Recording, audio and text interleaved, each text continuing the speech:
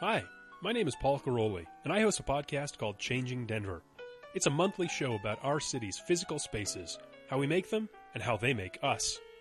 But it's so much more than that. It's the conversations, ideas, and stories that define Denver's perpetual state of flux. Find more from our team at changingdenver.com and join the conversation on Twitter at changingdenver. Denver's changing. We can help. The show!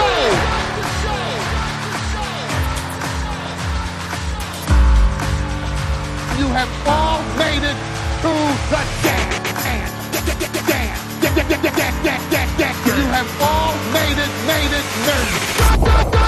Start the show! Coming to you from the X-Axis, it's John of All Trades with your host, John X. Welcome to the John of All Trades podcast, episode 142. I'm your host, John X.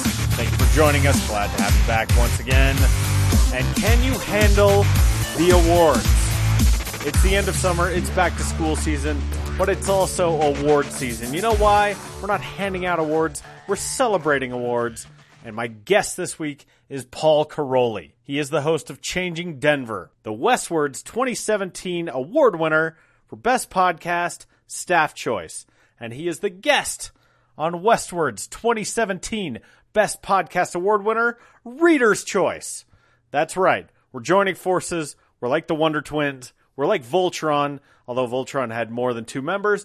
But we're like the Voltron of podcasting here on this week's show. Now, Paul and I met a few years ago. He reached out to me. We got together. You know, we're both Denver podcasters, and so we got together. Nothing came of that ultimately. But once we both won the Best of award, we said, hey, let's come together. How can we build each other up? And the way that we did is we started thinking, you know what? Sexpot Comedy is sort of the elephant in the room. They're the big dog. They got some money. They've got all the big comedy podcasts in the city. But there's still a lot of great work being done. And how do we build each other up? How do we make each other's shows better? How do we support each other? And that's the Denver Podcast Network. And we're doing kind of a slow rollout. You'll expect to see a much more splashy kind of announcement about it down the road. But Paul and I got together, sowed the seeds for it. We started reaching out to other podcasts like Beyond the Trope, Left Hand Right Brain, The Revisionists, Real Nerds. And Real Nerds was certainly very instrumental in the formation of the John of All Trades podcast, so I have great affection for them. And we're just now starting to talk about it. So look for more announcements about that. Paul and I talk about it in this week's show. We also talk about the origins of Changing Denver. We talk about the other 2 podcasts that Paul does, which, holy hell, what an amazing dude, doing 3 different podcasts. He's got Changing Denver, he's got the Denver Pizza Podcast, and he's got Denverite Now. 3 exceptional ones. We talk about his day job a little bit. I mean, Paul Karolyi is someone that I am proud to know, someone that I am happy won the staff choice for Westword's Best Podcast of Denver 2017. And, I mean, what can I say? He's a terrific guy. He came down to my basement. He's very tall. He sat on my very short little couch with his knees pointing in the air. He does not know this, but he endured some technical difficulties because as I listened to this episode back, I did not have my headphones in. That's an important tip for all you aspiring podcasters out there. Always have your headphones in. Make sure your mics are connected. So when we get to about 45 minutes into this episode, you'll start to hear some technical difficulties that frustrated me listening to it back. It's not reflective of the best 2 podcasts in Denver, but what are you going to do? Here we are. So, couple of other notes here just before we get going. Mile High 100 launched last night as I'm recording this intro. Did it just a couple of hours ago. We had a very successful event. We raised a ton of money for Firefly Autism. We had free beer. You should come to the next one. Our next event is November 9th. Last week's episode, Braden Dick, my co-founder, I think we're both very, very pleased with how this went down. So, November 9th, 5:30 p.m., at Industry. If anything changes, stay abreast on all the updates on Facebook. It's facebook.com/milehigh100denver or on our website, milehigh100.org. You can send us an email, info@milehigh100.org. We're going to have a bunch of pictures, a bunch of stuff from last night's event. It's terrific. We had a great time. Firefly Autism was thrilled. The Girls Athletic Leadership School Did a great presentation, so did Prosthetics. Could not be more pleased with the presentations that our three nonprofits brought, and thank you to anyone who attended. We cannot do this without you, so what a terrific event. Please be a part of it next time. We're doing it once a quarter. The next one's November 9th. Additionally, would also like to give another shout to Team Nebulous Visions, 48-hour film project. I did a number of episodes about the 48 a couple of years ago.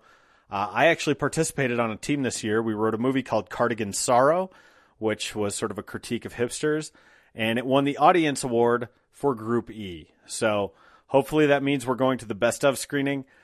Big shout out to Nebulous Visions. That was a lot of fun. We put together a great product, and man, what a thrill. Thank you for having me be a part of it. A lot of creative stuff going on here this week. There's so much going on in Denver. You need to get out and just support local art, support local podcasts. In the words of Paul Karolyi, if you follow him on Twitter, #ListenLocalDenver. And you can do that. You can kill two birds with one stone here on this week's episode. Number 142 is Paul Karolyi. He is the host of Changing Denver, the host of the Denver Pizza Podcast, and the host of Denverite Now. His episode starts, just like Denverite Now, it starts right now.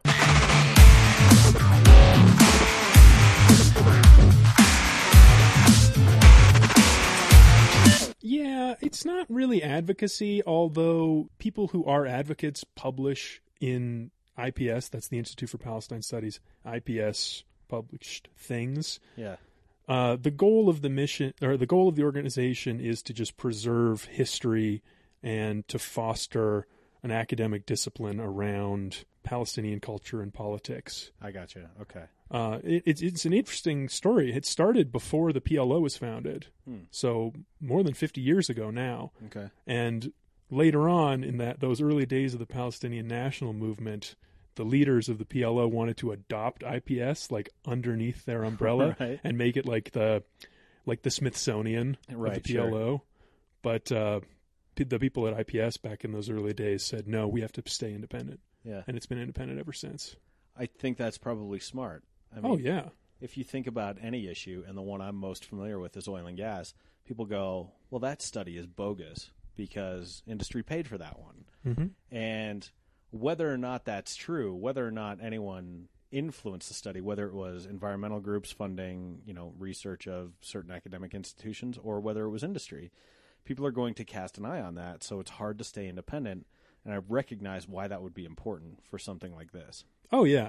I mean, it's really easy to understand this mission. Yeah, sure. Whether or not they're achieving it, they're trying, we're doing our best. Now it's kind of settled into this thing where, academic freedom is a hot button issue in the world of the Palestinian-Israeli conflict in the United States, which is a main battleground. And so IPS plays this role where young academics, like Palestinian academics, they need to be able to publish in order to get tenure. And so the Journal of Palestine Studies is a respected journal, and it publishes the kind of things that these people are interested in writing. Wow. And not a lot of places have that. When people find out what you do and, working for this organization, do you ever get any heat for that? I mean, because what you're talking about between the Israeli-Palestinian conflict is a very charged issue. Sure. No, I don't personally get heat. I do get people's stories. Okay. Because it is an emotional thing for people on all sides. It's wrapped up in people's families, their cultures, and it's existential for a lot of people. Oh, absolutely. So I hear a lot about, people just want to share their opinions, which are based on their experiences for the most part. Like, I hear about birthright trips. Yeah. Which is interesting for me because Birthright's an interesting organization. Yeah. I know very little about them. Mm-hmm. But I can imagine that it is. And by the way, this is Paul Karolyi, who is the host of the Changing Denver podcast, in addition to his day job that he is currently describing to you. Westword best podcast in Denver this year. According to the staff. According to the staff. Not the people. According to the people, that was me. But you combine these two powers, we're like the Wonder Twins, and this is the best podcast of all time now, right? I think so, yeah. Well, until we do an episode of Denver Pizza Podcast together. Then people's faces melt just clean off. Yeah, I mean, that's going to be a special That's day. going to be epic. When you get the two podcasts named in Westword by the people and the tastemakers as the best podcasts. When we combine forces, man, we're unstoppable, right? Yeah, it feels good. It feels good. Sure. It's also nice, that we had a relationship beforehand, and like when you sent me that email the day that issue came out, I felt, I'm part of a community. Yeah. I felt really nice because podcasting is so solitary. It's lonely. I really appreciated that. That meant something to me. Absolutely. Well, it was one of those things because I won Reader's Choice, and I'm guessing you didn't do any sort of like lobbying or advocacy for yourself in trying to win this. But I can't talk about that. But I saw it as an opportunity. I'm like, okay, well, here's a good opportunity to engage my listenership and all the people in the business community who I touch and who know that I do this. It's an opportunity for me to connect with them again in a different kind of way. And so, I was pushing out emails and doing Facebook notifications and stuff like that. And so when I opened the issue, when it was finally published, and I go to the winner, and it says Changing Denver, I had two feelings. One was I'm like, oh, man, I didn't win. Like, that's too bad. But then I'm like, but thank God Paul did. Like, because you're doing a great, great show. Oh, I appreciate that. Thank you. It is the thing that I'm most proud of anything I've ever done in my life. That's really cool. And you don't get to talk to people all that often while they're sort of in the middle of that, too. It's usually someone reflecting. You know what I mean? And so the fact that you get to live in that moment as it's happening and recognize that it's happening really is special. Mm-hmm. Yeah. I don't have a lot of confidence in my ability to keep doing it at the level that I'm proud of. So I am looking back on it. Why not? Oh, it's just the regular self-doubt. I'm sure you have it. Constantly. Yeah. It's nearly crippling. But I agree with you to a certain extent, but I also feel like I keep getting better. Like, I feel like my shows are actually improving because I'll go back and listen to old shows, and the production value is crappy. Like, and this is all stuff that probably only I notice, but like the levels are kind of all over the place, and I'm like, oh, I should have tweaked this little section and made it louder. I can like hear the seams in it. I'll be like, oh, that was a really like hard edit. I shouldn't have put a cut there or whatever. Sure. So like from a technical aspect, I feel like I'm just getting better. Now, as far as how I'm doing when I'm actually interviewing someone, that could be all over the map. I mean, you never know because the interplay is so hard to predict. Yeah. That's really strange. And your show is much differently structured than mine, whereas I have to sort of course correct over a conversation if I feel like it's going astray. Yours is much more broken up into segments, and you have more than two people doing it, which, I don't know, is that a benefit or a drawback in your mind? I don't know if it's a benefit or drawback. It's just a different style. It's just something else entirely. Yeah, in terms of sitting down to interview someone, because I've done this kind of interview too, where it's like the whole thing is going to be for broadcast. Right. And yeah, I mean, you have to be maybe more present. You have to control the flow more. Whereas when I'm interviewing for something that I know is going to be on Changing Denver, like I know there are things I want this person to address. And what I'm thinking of is not like how to make every moment as clear and engaging as possible or to like show them as their best self. What I'm trying to do is get to those moments in a way that allows them to say something that will fit in the broad outline that I'm working at. Yeah. No, that makes sense. Do you ever go down a road when you're interviewing someone thinking you're going to get something and you end up getting nothing? Yeah, that's actually happened more to me lately. Where just I've started working on even more than just interviews, like whole strands of ideas to go into the podcast. Like I'm working on some big things that'll come out later this year and early next year. Just like whole series of conversations with people that have ended up leading to nothing. That's got to be frustrating. It sucks. It makes me realize how lucky I was for those first 2 years of Changing Denver. Like basically everything I did, I made it work. Wow. So you were like kind of dancing between raindrops in a lot of ways. It seems like it in retrospect. Wow.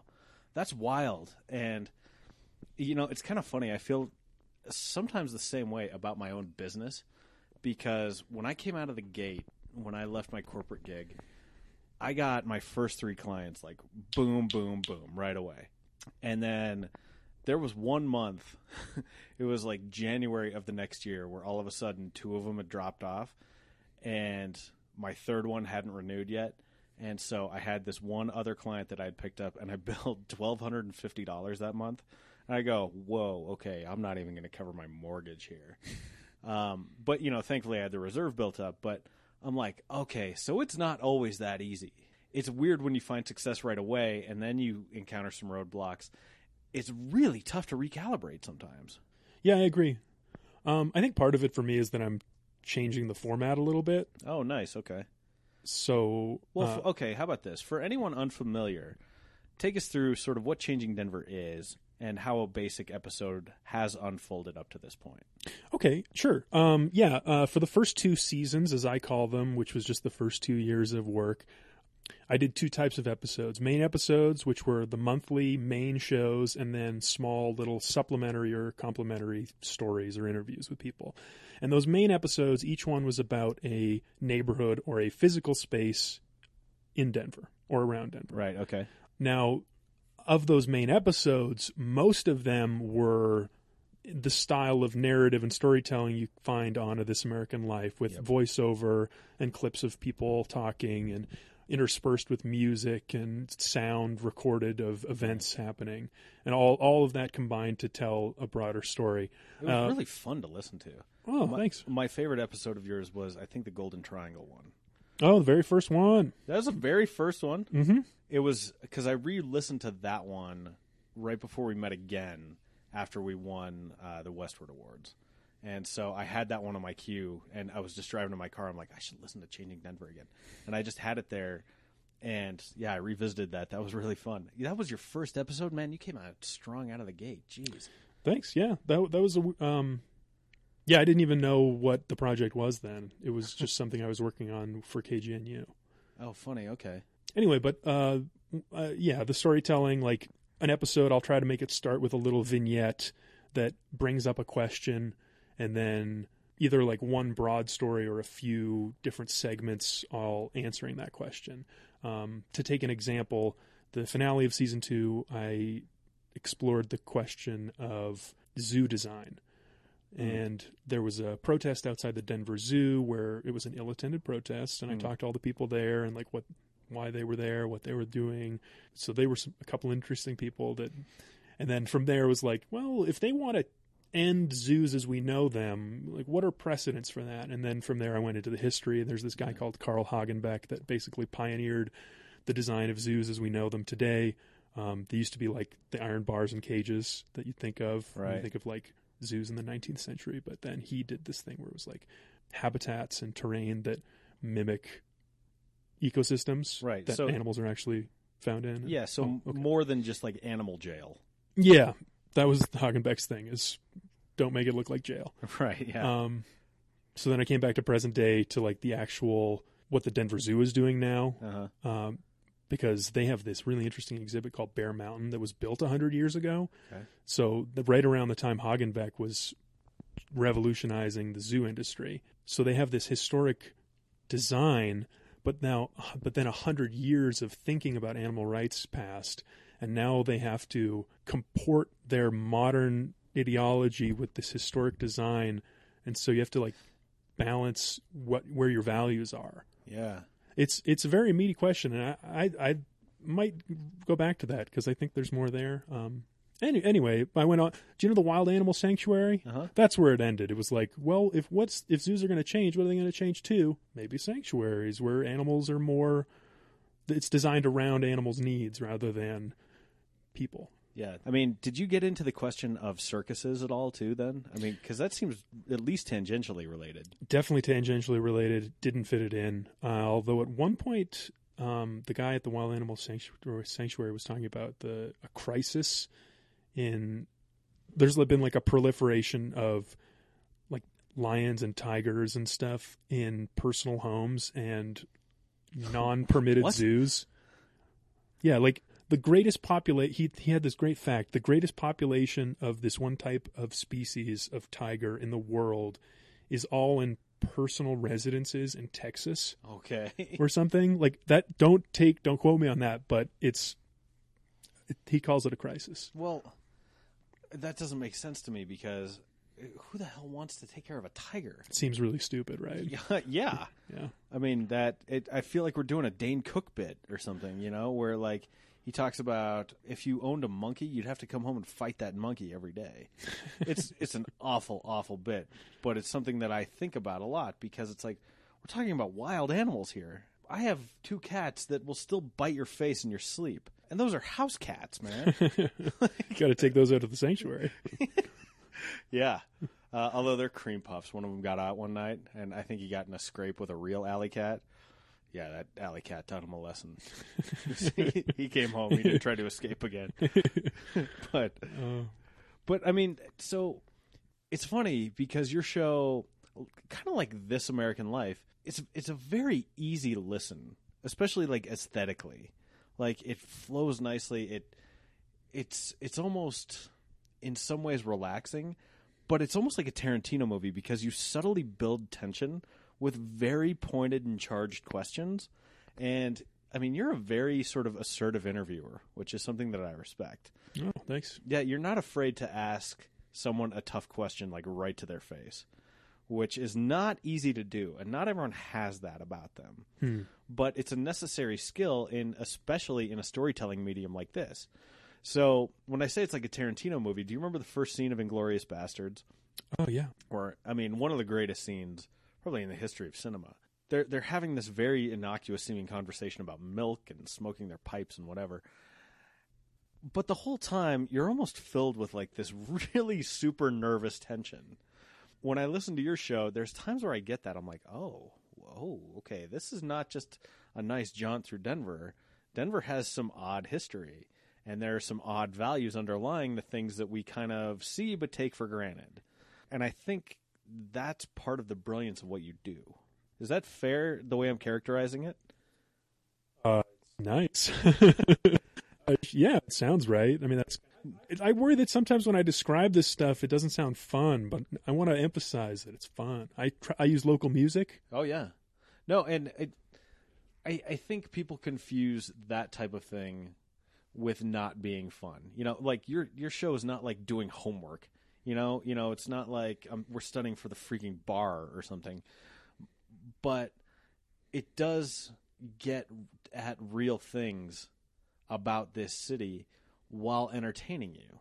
So that's the goal. That's the goal. Yeah, when I have these ideas of like ways to approach neighborhoods, I want to give people a different way of looking at the place that they have like long ago decided they know. Yeah, totally. That's a worthy goal. Yeah, it's certainly interesting for me.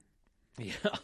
Well, and the thing that's so fascinating to me is you come at this from an outsider, or as an outsider.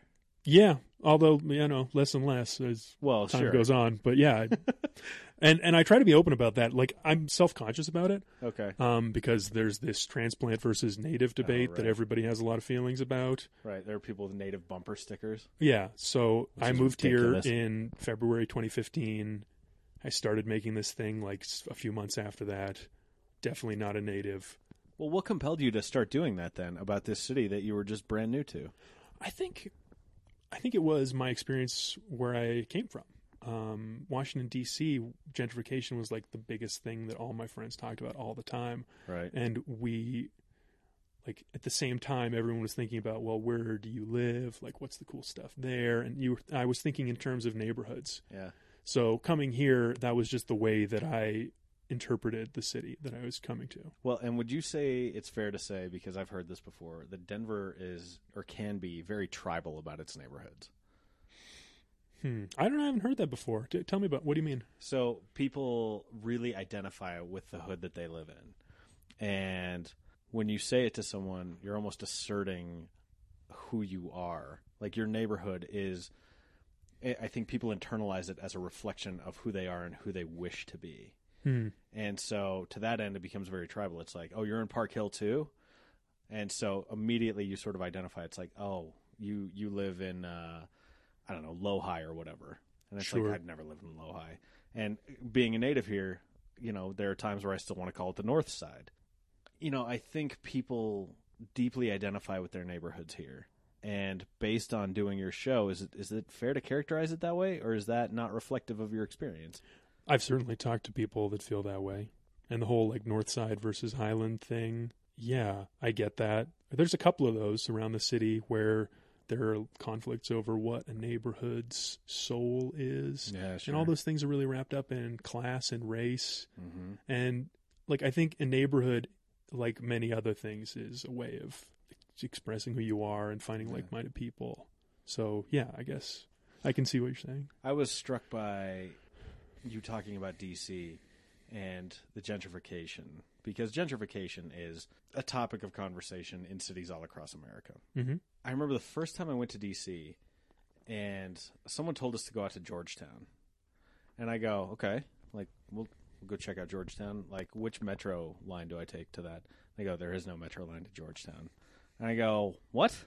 How do you get over there? They're like, you got to take a cab or, whatever. And this was years ago, so it was still cabs then. And I thought, well, that's weird. Why wouldn't they want that? And the way it was characterized to me was the residents of Georgetown didn't want poor folks or folks that they viewed as undesirable having easy access to their neighborhood. And I remember thinking, wow, that's really uncool. And in some ways, it made me really not want to go out to Georgetown. I still did, but I didn't feel as good about it because, and granted, this was one conversation, so you tend to take that and blow it out fairly or unfairly. But hearing that affected my perception of that neighborhood. Oh, yeah, sure.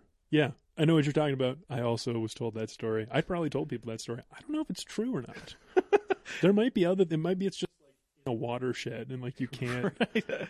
But maybe the aquifer comes a little too close to the surface. But yeah, I don't know. But yeah, I get what you're saying. And I will say, from a practicality standpoint, it was a huge pain in the ass getting out to Georgetown too. Oh yeah, sure. Relative to the other parts of the city. I worked out there. I worked out the very tip of the shopping district. Oh wow! So it was a bus ride for me until I eventually took on a bike. Well, that's fun in the Mid-Atlantic heat too, right?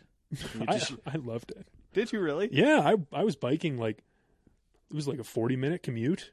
Oh wow! And I was not it was my first real job, and there was growing pains there. Uh-huh. So being able to hop on the bike and pedal really hard and get sweaty at the end of the day is a great way to blow off steam.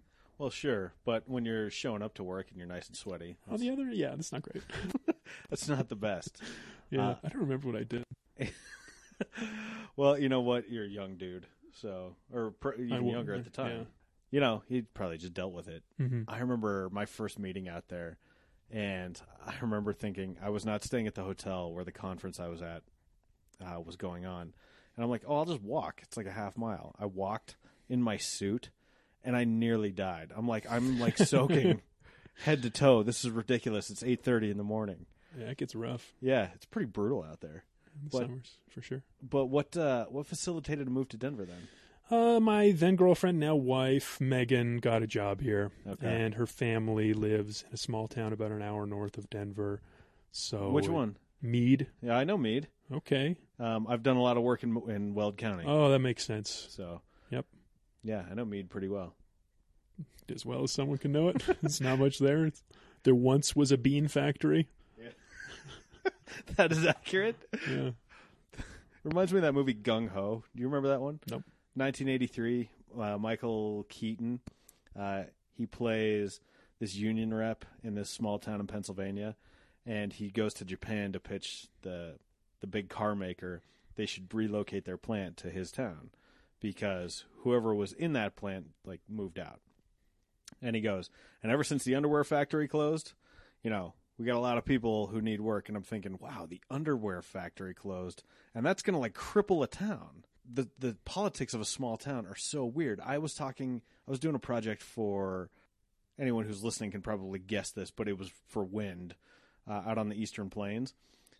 And someone out there told me, they're like, yeah, ever since the private prison closed, we've got a lot of folks looking for work. And I'm thinking, I find private prisons reprehensible as an industry.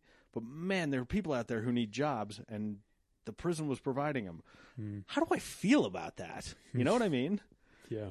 It's complicated. Yeah, and an all too common story these days. Yeah, I would say that's accurate, too.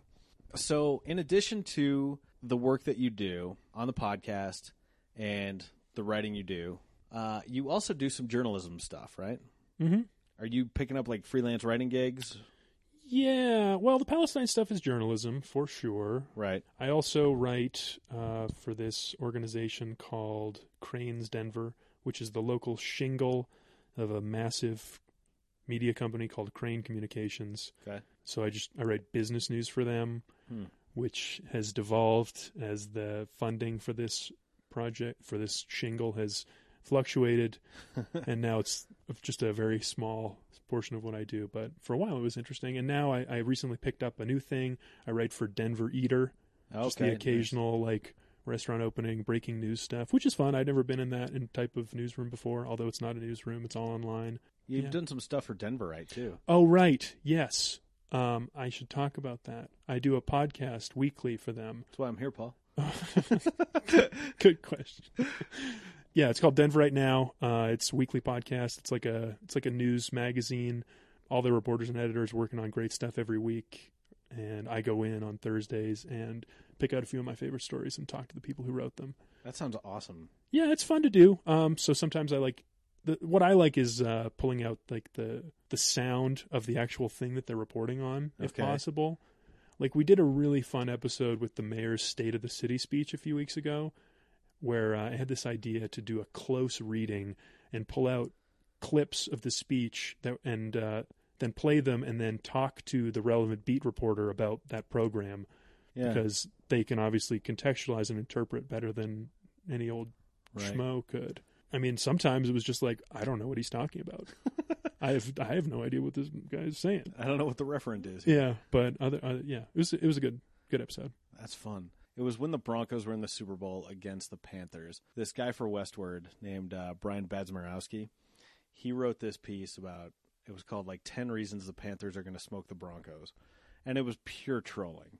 Mm-hmm. And so I decided to troll the troll, and I wrote a response article to it. I don't know if you remember a website called Fire Joe Morgan. It was started by these three guys. Ken Tremendous was one of the guys, who was actually Michael Schur, who wrote on The Office, created Parks and Rec, created The Good Place. Mm-hmm. He was doing this stuff, just taking apart sports writing, which was right in my wheelhouse. It was one of the funniest things I'd ever read. So I took it apart, Fire Joe Morgan style. Well, Brian finds it, sends me an email, and he goes, "Hey, thanks for the well-written criticism." He's like, normally I just get people calling me names and, shouting invective on my Facebook page and stuff. He's like, but yours was really well-written and funny. So we put together we did a video for Westword. It was like natives versus transplant. Oh, you and this guy? Yeah. So it was a man on the street style thing, which is always really hard to do. It's hard to find gold there. But the videographer for it, he's like, yeah, this is actually one of my last projects for Westword. I'm going to this sort of startup news thing. Kevin. And you're stepping on my punchline, but that. Sorry. If you've met my wife, you'll know that I'm used to that. But so it was Kevin Beatty, who was great, and like he had a great sense for what worked and what didn't, and he filmed it beautifully, put it together brilliantly. And when I saw he was at Denverite, I go, "Oh, cool! All right, that's really good." And so I love Denverite. I love reading it. Oh, that's great, man. I think Kevin is like the most talented person. He's spectacular. He's a visual genius. He does these things with GIFs where like just one little thing in an image is moving. Oh, you're a soft G, huh? Yeah, sorry. No, that's funny. I don't mean for that to be a point of contention. But... Actually, he told me, he gave me this very like conclusive explanation of why it's, I forget which one he was advocating for actually, but he sounded right. I should ask him again. And so if it's GIF or GIF. But you take it, or you remember it to be GIF. I don't know. That's habit. But you said it, and I go, whoa, okay. I think that's the first time I've actually had to be contentious about something so stupid it's on this the show. But anyway, so you said he does brilliant things with, and I'm going to go with this just because it's a very improv thing, with a GIF. And what does he do with it? Yeah, there's smoke coming out of John's ears right now, listeners. No, I'm cool. He's very...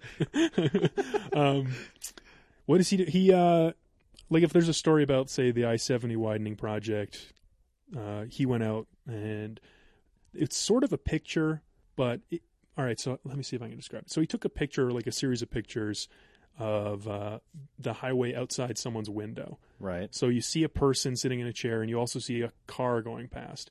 And every second, you see the car pass the window. So it's a GIF. Okay. But it's a very subtle one. Oh, nice. Yeah, no, you're right. And it's one of those things you don't really think about just because it looks so natural. Yeah. No, that's really cool. And it's funny, one of the reasons I never did another video with Brian, because that video got a lot of views.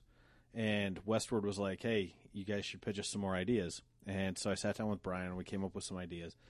But the fact that Kevin was gone, I'm like, nah, I don't know if we can make this work. And I ended up getting too busy, and Brian and I kind of lost contact. But he was really the glue for that piece. And he goes, guys, we got to talk to someone else. He's like, we don't have enough here. And he's like, even if we talk to other people, I don't know if there's enough. But so I kind of prodded him, and he managed to put it together. Great, great video. So yeah, Kevin's great. So many ideas. Yeah. So you were also the host of the Denver Pizza podcast, Yeah. which we touched on briefly. Co-host. You and your wife, right? Yep. I convinced Megan to do it with me.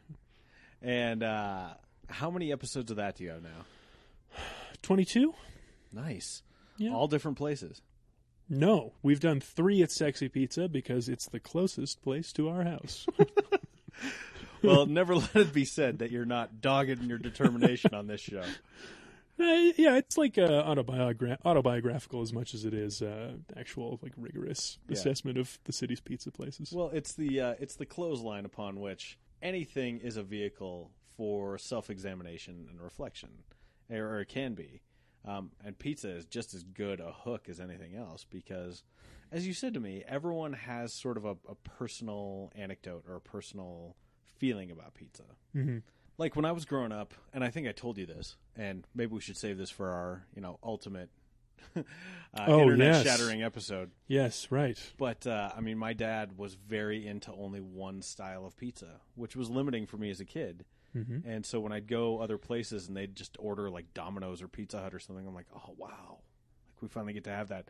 And the mainstream run-of-the-mill garbage, that some people want to call it, food snobs and whatever, was so exotic to me. Just because like there was one place down in Arapahoe County, down in like, where the hell is that? It's like Greenwood Village now. It was like Quebec and county line called Fiore's.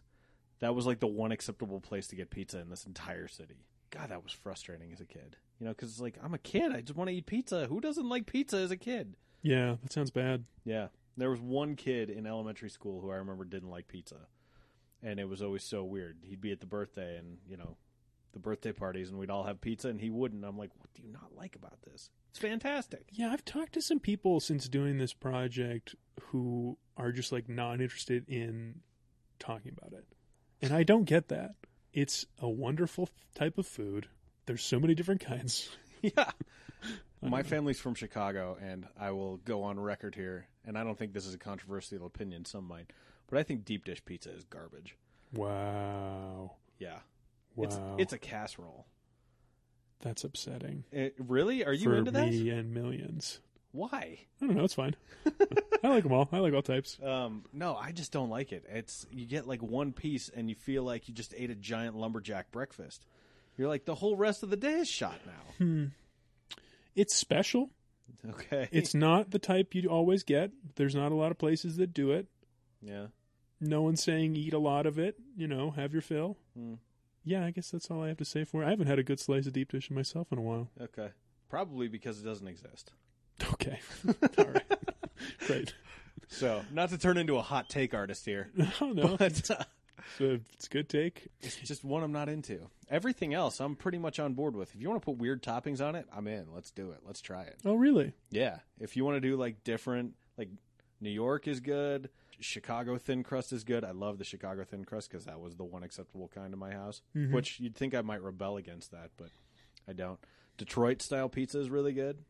I'm not so much into the white pies as much, but... Yeah, white pie is not as good. I think that's like a thing, especially in this city, like where the fancy pizza places are obsessed with the idea of making the white pie their signature thing, like the new place called White Pie. But also Cart Driver does the same thing. Right. And I think it's inspired from New Haven's tradition of the clam pizza. Yeah. Like it seems like niche and exotic and special, but a white pie is just like not as good a pizza type. It doesn't just a have the weaker sourness.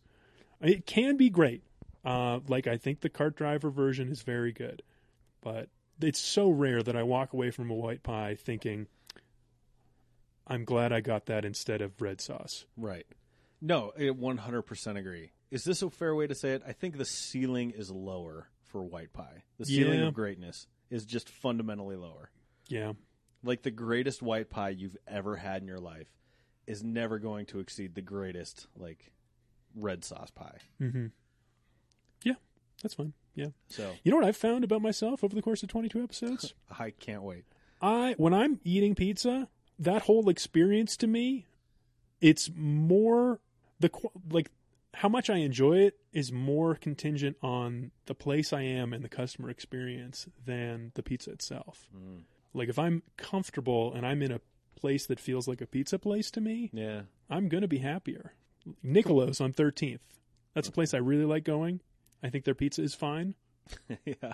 But that's one of my favorite places to go. One of my favorite places that's been in the news recently, and this is like the intersection of the Denver Pizza Podcast and Changing Denver. Oh, sure. Is Famous Pizza on Broadway. Oh, yeah. We wanted to make it there before it closed. Yeah. Because I used to live down in West Wash Park. So I lived at Bayard and Clarkson for a while. Mm-hmm. And then I lived at 2nd and Pearl. And so the Broadway bars were always our haunts. And you could always go into Famous. And the pizza was so affordable and so good. And they were always playing like TNT or like AMC or something in there. Mm-hmm. So you'd sit down, you're kind of half in the bag eating this pizza, and like a rerun of The Fugitive is on or something. And you're like, yeah. Like, what a great way to end the night. It's exactly what you're describing. I have no idea how good that pizza is objectively, but the way it made me feel, like, puts it in the top echelon of my pizza experience. Yeah. Oh, yeah. That's ideal. Yeah. That sounds great. So, in terms of Denver, what haven't you explored yet that you still want to? So much. Well, I will use your question to pivot to what I'm working on for the next season. Yeah, sounds good. There are a bunch of issues that I wasn't really able to get at with the neighborhood framework. And so for season 3, I am using a similar format, but I'm using people as the basis for each episode. So each episode is going to be a profile that brings up a question about, say, marijuana or labor. And those things are very interesting to me, but they're not like based in a place in the same way. Yeah, sure. So that's what interests me now, those kinds of things. But I would like to go back to neighborhoods. Like I was driving through Lowry the other day, and I reported a story for the business news publication about drone racing, okay, which was really fun. And apparently, you're not allowed to fly drones in the city of Denver. But these guys do it right on the border, wink, right on the border by Lowry. And Lowry used to be an Air Force base. So I think there's something there about like the sky above Lowry. That's interesting, yeah. Yeah, I'm not sure. Sometimes you find it once you start working on it. One of the things that surprised me quite a bit when my wife was studying for her real estate exam was she told me when you buy a piece of land, sometimes you own what's underneath. Like you have the subsurface rights. I would call that rarer and rarer these days. But you also have air rights. You have where you live, if you own property, unless you've sold them, you own that column of air all the way up to space, which is wild. Now, granted, you can't just do anything you want with that because, there's permitting at the city, state, and federal level, and, then the FAA gets involved. But on sort of a very pure property ownership level, you own that entire column all the way to space. And thinking about that just kind of blew my mind. Like, how weird is that as a concept? Yeah. The fun Colorado twist is mountain views. Yeah. Right? Yeah. That's kind of what I wanted to get into that in that same episode, too. Like, how much is that worth? That's a good one, too. That's why, like, I lived in Houston, Texas for a year, and I was amazed by how many billboards there were along the highway. And for everything, like porn warehouses and bail bonds and, you know, Spanish-speaking attorneys and just, like, whatever it was. And you come out here, I'm like, I'm not used to seeing that many billboards. Well, that's because they don't exist here. Because you can't build them to block the view of the mountains. Huh. I didn't know that. That's interesting. Yeah, that's like an old Denver thing. I mean, I was always disappointed as a kid that our buildings were not taller. I asked my dad what the tallest building in Denver was, and he's like, and it's Republic Plaza. And what is that, like 45, 50 stories or something? And I'm like, and the Empire State Building's like 110? That sucks. I'm like, I felt like we were lagging behind. And then it made sense to me as I got older. And I go, oh, no, that's actually kind of nice. Yeah. So when can we look for season 3 then? I'm aiming for October. Okay. Yeah. And how many episodes do you do in a season? This one's going to be small because I've been working on this big thing for the spring. So probably 4. Okay. 4 with some smaller fun things mixed in. Yeah, with some vignettes and stuff. Well, it's funny thinking about that because after we both won the Westword Awards, we reconnected, and you said, hey, how can we use this and how can we move it in a positive direction? We started reaching out to other podcasts that we knew in Denver, and what we came up with is Denver Podcast Network. How long ago did we start sort of formulating this, and we're just now beginning to roll it out? Well, we talked about it even before, like, last year when we first met. But then this year, again, that was like, the award thing was in March, and it's been 7 months, 6 months. So March. 5 months. 5 months. Yeah. What month is it? August? Yeah, it's August. 5 months. It's my birthday coming up in a couple of weeks. Oh. So that's the only reason I know what month it is, because otherwise I'm up to my eyeballs and things to do. But it's funny, like, it's hard to carve out a space in the Denver podcast scene because Sexpot comedy looms large. Yeah, that's definitely the big dog. They have a little bit of money, mostly comedy stuff. Yeah. And I think that's what we were both picking up on, and, like, there should be another option. So we just kept coming back to there should be something else. Yeah, there are things that we all want and need as people who make podcasts, and we have, like, substantial audiences, and that there is potential to build on those assets. Yeah, and there's a lot of work here that I think deserves more recognition. And so we started, like, brainstorming Denver podcasts, and the first one that came to my mind was Real Nerds, because Brad Haig was so instrumental in me getting this one going. And, he showed me, like, what equipment to buy, how to edit my shows, because Real Nerds has been going on for so long now. I mean, it's like 6 years that they've been on the air. That's crazy. I think they just did their 300th episode. Yeah. Which is wild. And then, folks like JD, who's doing Left Hand, Right Brain. Mm-hmm. And we got them together. And it's so cool when you come up with something like that is everyone's like, yeah, that's a great idea. Why haven't we been talking to each other this whole time? It just felt right. And, the way we chose who to reach out to, just, like, people who are serious about it. Yeah. Yes, all these shows are good, but it's more important, at least, that it's other people who are striving towards something. Mm-hmm. That I am. Like, I recognize something in each of these groups. The people behind Beyond the Trope. Yeah. Michelle, Giles, Emily, Emmer. They're just, like, they've been trying so hard. They get big guests in their field, and it's very impressive. Yeah. They, like, write blogs during the week. It's a great show. Yeah. And I knew nothing about it until we came together. Yeah. And then I learned about it. I go, holy crap. Yeah, you guys should be, like, on a different level. Yeah, I mean, JD's show has been going for more than 100 episodes, too. And I knew a little bit about that because, do you follow Marcelo on Twitter? Yeah, I know. Yeah.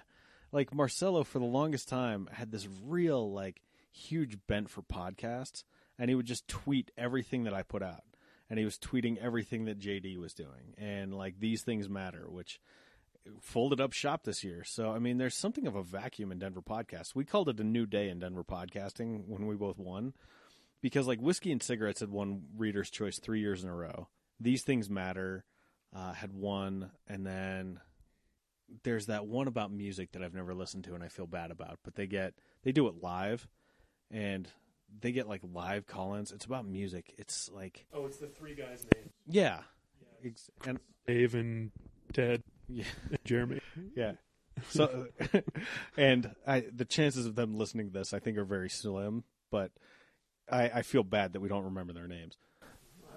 I don't regard them really as a podcast. I think it's an internet radio show. Okay. I think that's tough but fair. So, a different genre altogether. Yeah. I'm looking forward to seeing what this turns into because it's one of those things. I mean, as we record this, I'm doing Mile High 100 tomorrow night, right? I mean, that is the very first thing. And then the Denver Podcast Network, I'm not even sure that we know what we have. We've been meeting for 5 months, but we haven't rolled it out. So it'll be interesting to see what it turns into. And the fact that we get to be at the forefront of that is so exciting to me. Oh, yeah. That's the fun stuff, right? What is the potential? Like we could do live events. Yeah. What those look like? How would you, like, each show, I guess, would do like a section, how would you adapt your show to the stage? Where would you do it? Like, I think that'd be great. We'd have a great time. Yeah, I think it would be amazing. For the longest time, I wanted to do, and this is the first time I've ever talked about this on the show, but I've talked about it with my wife before. I wanted to call it the trade show, where I have guests and I'd have segments. It would almost be like a live variety show because I have so many different people with so many different backgrounds and expertise. It would be cool to get to feature them in a new way. And so much of what I do, and I've had so many weird jobs in my life that I could almost do like a 101 on different aspects of career that I've had. So, you know, there's like a one-man show aspect. There's things like interactive segments with my guests. I've got a lot of ideas for that. So to hear you say that, I'm like, that's cool. It'd be a fun challenge. Yeah. I mean, I don't think I've ever worked harder in my entire life than I have having 2 kids under 3, my own business, my own podcast, my own charitable giving endeavor now. And now I need to get more involved in Denver Podcast Network because the way these meetings have shaken out, it's been hard to participate. And so the fact that you've been shepherding this along, especially with input from the group. I mean, the group that's the kind of group you want. Oh, yeah. Everyone's active. Everyone has thoughts. Everyone cares. Yeah. Everyone has some energy to move it forward. Yeah. It's spectacular. So since we are rolling it out, where's the best place to find it? The best place right now is our new website, denverpodcast.net. You can also interact with us on our Facebook page, which is Denver Podcast Network. That's so great. And there's going to be lots more to come from that. Getting to feature the work of other shows. Like, I'll do promos for your show on here. And I had someone tell me, and I just want to put this out so it's in public forever. Someone said, I really like the way you've restructured your show. And I remember thinking, I haven't restructured my show at all. Like, what is he talking about? He goes, you've normalized it to an hour runtime. And I'm going, okay. And I looked at my episodes and I go, okay, I managed to do that 5 episodes in a row. All accidental. So not to demystify the magic of Hollywood here or anything, or Denver, I suppose. And they're like, and I really like the ad at the beginning. It's a very classy ad. And I go, the ad at the beginning? I'm like, oh, God, I'm running the Changing Denver promo before anything else happens. And the reason it's going before my intro is because I forgot to plug it when I'm actually recording the audio intro. I'm like, God, I wanted to plug Paul's show again. How do I do that? I'm like, oh, you know what? I'll just stick the ad at the beginning before my intro. People love that. And I think I'm borrowing some of your credibility in that way. Well, thanks for listening, everybody. Appreciate you all saying that. So you can expect to hear it before this show as well. Cool. But, all right, Paul Karolyi, this was a pleasure. We do plugs now. Changing Denver, you can find it wherever you found this podcast. New season's coming soon. Like we said, Denver Pizza Podcast is a fun time, I promise. Denverite Now is the podcast to do with Denverite. Man, you're Mr. Podcast right now. Yeah, you can call me that. I'll accept that. That's epic. All right, well, I'll tell you what, Paul Karolyi, best podcast in Denver, according to the Westword staff. It's been a pleasure. Thanks for it's funny looking at this couch. I always feel bad when I have someone who's tall here, because this is like mid-century modern style furniture, so it's very low, which I like because I have short little legs. Man, it's got to be tough for you tall folks. Yeah, I'm kind of draped over the couch. A little bit. Yeah. You got it going on. But it was a pleasure, man. Thanks for sitting in my basement. Anytime, John. All right. Continued success to you, Paul. And that wraps up episode 143 of the John of All Trades podcast with Paul Karolyi, host of Changing Denver, host of the Denver Pizza Podcast, and host of Denverite Now. What a tremendous dude. I'm so happy that I get to be in the same orbit as him and share some Denver podcasting space with him and everyone in the Denver Podcast Network. Check out Changing Denver at changingdenver.com. It's got a new season coming in October. I cannot wait for that. He does exceptional work. And check out Denverite Now. That's once a week. You'll get a digest of all the great stories in the week. The John of All Trades podcast is on Apple Podcasts and on Stitcher. Just search John of All Trades, hit subscribe. Brand new episodes will come directly to you. We're also on the social media. Facebook, Twitter, Snapchat, Pinterest, all at the same handle, JOAT Pod. Facebook's the only place for exclusive episode previews. They go up on Monday. New episodes drop on Wednesday. Our sponsor is 4 Degrees, the number 4, DEGRE.ES. Website builds, hosting, campaigns, everything that you need to do to get in front of the people who need to hear your message. 4 Degrees will do that for you at a cost that's very affordable. The number 4, DEGRE.ES. The John of All Trades podcast is a production of Deft Communications. Check out Deft on the web, DEFTCOM.US. Got a brand new episode coming next week. Gonna go record that later this week because there's no shortage of things to do here in the life of John X. So until I see you next week, or until I hear you again, say goodnight, Gracie. That's good, Johnny.